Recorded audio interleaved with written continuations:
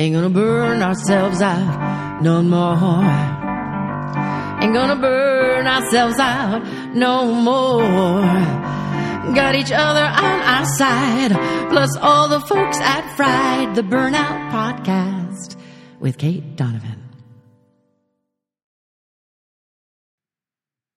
You're listening to Season 6 of Fried, the Burnout Podcast with your host, Kate Donovan. Fried exists to hashtag end burnout culture, to help listeners release any shame, blame, guilt, or judgment that you have about burning out, and to create spontaneous moments of healing through recognition of shared humanity with other people who have experienced burnout and lived to tell the tale. Fried and its associated Facebook group are free resources provided for you from our hearts. Our paid work includes keynote speaking and one-on-one coaching. You can find information about that at katedonovan.com. And now, here is this week's healing-packed episode. Hey, Fried fam. One of the lines that I love to draw in the sand here at Fried, and you've heard me say this before, but I'll repeat it until the day I die. The line that I like to draw in the sand is the one that separates practices that are good for burnout prevention and practices that are good for burnout recovery. Many of the practices aimed at changing things at an organizational level are preventative in nature. It is critical that we try to put these things into place. We need to increase psychological safety at work, improve social support and sense of community, improve senses of fairness, give people praise and recognition for their work. These are all elements that we know make a difference in the overall prevalence of burnout, which means the amount of burnout that happens. So this is a preventative measure, super important. And, line in the sand, once you are already burnt out, which if you're listening, I'm going to assume that you are, the steps that are required to heal from burnout are different than those that are needed to prevent burnout. In this way, burnout doesn't differ from any other disease process. Treatment is different than prevention in most cases. Sure, there are some things that overlap, but for the most part, treatment and prevention are going to be slightly different. If you're trying to avoid getting a cold or a flu, you can take more zinc, take more vitamin C. I have a little bit of a cold today, so that's on my mind. But once you have a cold, the treatment that you'll use is different. Maybe you'll have some throat coat tea. No, they didn't pay me for that, but I do love throat coat tea as a speaker. Maybe you'll have some ginger and lemon in hot water. Maybe you'll take some cold medicine. But the prevention of a cold and the treatment of a cold are different, right? In order to treat burnout, one of the areas that can be focused on is increasing your executive functioning. Now, executive functioning includes all of these wonderful things: emotional management, starting tasks, so motivation and willpower, focus, decision-making, prioritization, planning, self-control, and more. Around Fried, we refer to this executive functioning as a whole as adulting. We just call it adulting because that's what it is. There are plenty of studies that show us that chronic stress and loss of executive function are connected, not only on a functional brain level, but on a physical one too. I talk about this a lot, so you've probably heard me say it, but in case you missed it, the part of your brain that is responsible for executive functioning loses neurons with chronic stress. That means your brain is shrinking. No joke. This is the same part of the brain that is underdeveloped until about your mid-20s. It's the same part of the brain that is being really well developed in preschool and school. So yes, your brain abilities, your actual brain function is reversing back to a younger age in a bad way when you have chronic stress. In one of my classes at Penn State for my biobehavioral health degree that finishes soon, yay, the class is called Infant and Child Development. And there's this paragraph from our lecture notes that hit me that made me write this episode. And the paragraph reads directly as this. It is a direct quote. I am going to cite it in the show notes. But I didn't want to paraphrase it because I think it's perfect as it is. The key is to be intentional. If you know you are trying to help a child learn to control their impulses, you want to provide them with opportunities to practice the skills that start off easily and gradually get more difficult over the years as their skills progress. The world is full of times when young children need to control their impulses, not running into streets, not sticking forks into electrical outlets, waiting for the cookies to cool before touching them. Adults who know that young children are just learning impulse control can anticipate when children might struggle, can be prepared to provide warm instruction, and can layer in supports as needed until the skills are stronger. End quote.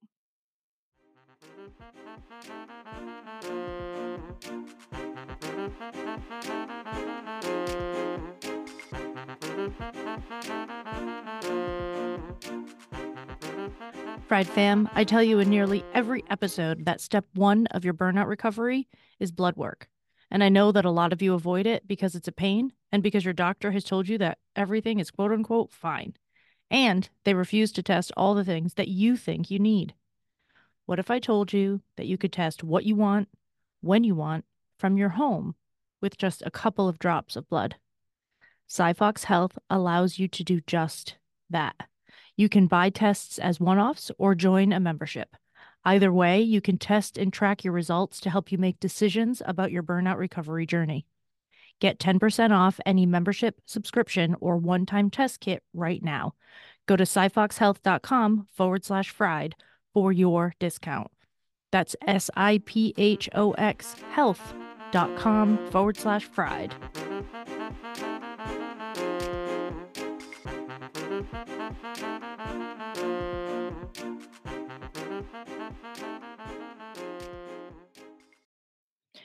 Why am I taking you back to childhood development? I'm taking you back to childhood development because the same processes need to be put into place in order to help your brain turn its executive functioning back on. Every single day is a chance to practice executive functioning skills. Now, as an adult, I'm not really worried about you sticking a fork in an electrical outlet. At least I hope I'm not worried about that. But you still do need to understand that you're going to make the most progress with your burnout recovery when you are aiming for things that are just slightly out of your current ability. What I see happening all the time in burnout recovery is that people want to rewind 20 years of stress and damage in 3 weeks and get back functions that are too many steps ahead of where they are right now. I'm going to give you a couple of examples to make this more clear. Say you're a banker and you're burnt out. Typically, you can run numbers off the top of your head without a calculator. But over the past few months, you haven't been able to. You can't find them. It's not working. Like the math is not mathing. I see this with lawyers who find themselves going back into their books more frequently than they used to have to, teachers that start forgetting children's names, writers that are losing vocabulary have to use a thesaurus more frequently. This was something that was big for me during burnout. I was like constantly in a thesaurus because I couldn't remember words. Your goal isn't to return right away to your highest level of memory usage of brain function. You have to figure out where you are, what your current abilities are. And then the best way to practice this is the same way that is the best way to practice it as a child. Use some form of play, some gamification to get some of this function back. There are loads of memory games available online for brain function. These seemingly silly games will go a long way to help you recover. Now, I would look for games that are aimed at adults and not at children because they will have a different set of things that you're working on. But these gamified ways of playing with executive function are an excellent way to kick your brain into action in a way that it probably hasn't had to use in a very long time, right? I also want to talk about the other half of this, which is such a big part of my work. I have a huge belief in the ability of foundational self-care to make the biggest difference in burnout long term. When I say foundational self-care, I mean drink when you're thirsty, pee when you have to pee, right? We talk about that a lot here. I want to talk about how executive functioning develops in children to make a really clear point. If we're going to look at social determinants of health and children's brain development, we know that things like poverty, violence, and addiction, abuse, neglect, etc., interferes with the development of a child's executive function because it engages the stress system too often, and then the circuit stays on the same way it does in adults. Sometimes it never shuts off, and these people end up burnt out, right? A lot of us have that story. The other thing that's not helpful for children in developing their executive functioning is helicopter parenting and not allowing children to learn and grow new things. Grow and learn new things? Grow and learn new things. Opposite. If you do everything for other people, if you do everything for children, then that interferes with their executive functioning development because they're not being asked to task their brain to learn a new thing. This means, for instance, that if you have a super micromanager as a boss, your ability to redevelop your executive function will decrease. And you'll be more likely to burn out because lack of autonomy in the workplace is related to burnout as well. So you see how all of these pieces come together. It is also important to know, and I want you to turn your ear to the speaker for a moment and just listen in closely. Executive functioning skills are at their best when we are at our best, when you are at your best, when you are fed and rested and relatively calm. Your executive functioning skills are easier to use, are more online, are more available. When we are tired, stressed, hungry, and distracted, there's no way for us to engage that same level of executive functioning. That means that beyond using games, brain games, to get that executive functioning back online, you really need to focus on these foundational self-care tools. We never expect a young child or a student to be able to grow and learn when they're tired and hungry. Why are you expecting yourself to? So this means you need to go back to basics. You need to work on your sleep patterns. You need to eat meals that help you keep balanced blood sugar levels throughout the day. I love the Metabolism Makeover on Instagram for this. She's fabulous. She gives a lot of great advice. It's very simple to follow. And it's just a really easy thing to do when you're otherwise overwhelmed and want to keep it simple. So that's the Metabolism Makeover. Big shout out to her. You can use some form of recentering technique during the day, right? You can use non-sleep deep rest. That's something that Andrew Huberman from the Huberman Lab recommends all the time. You can find all of that on YouTube. He has videos available for you for free. It can be a type of yoga nidra, which is a body scan meditation, very similar to non-sleep deep rest, also available on YouTube and Insight Timer for free. Other guided meditations, short ones, if you're not into sitting there for 15 minutes, I get it. Breathing exercises, if that's something that works for you, that can be triggering and difficult for some people. So if breathing exercises are not your thing, very cool to not go there. But if they do work for you, you should be implementing them on a regular basis.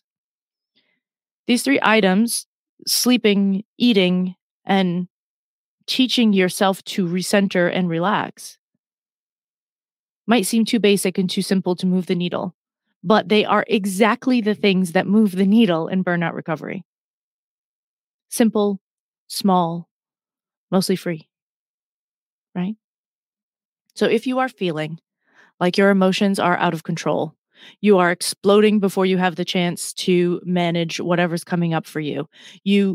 Quite often I hear people say to me, I just don't like the person I am right now. I don't like how I'm acting with my family.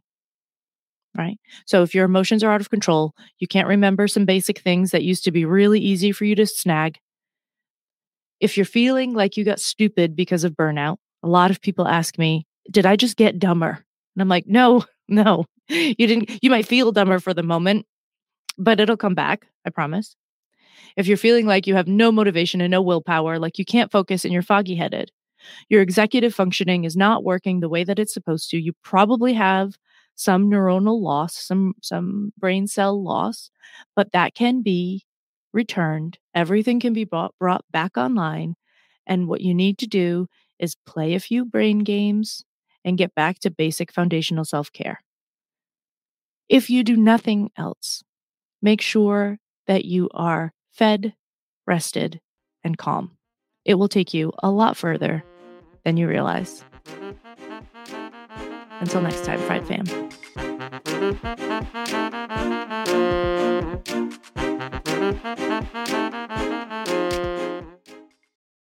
Ain't gonna burn ourselves out no more. Ain't gonna burn ourselves out no more. Got each other on our side, plus all the folks at Fried, the Burnout Podcast with Kate Donovan.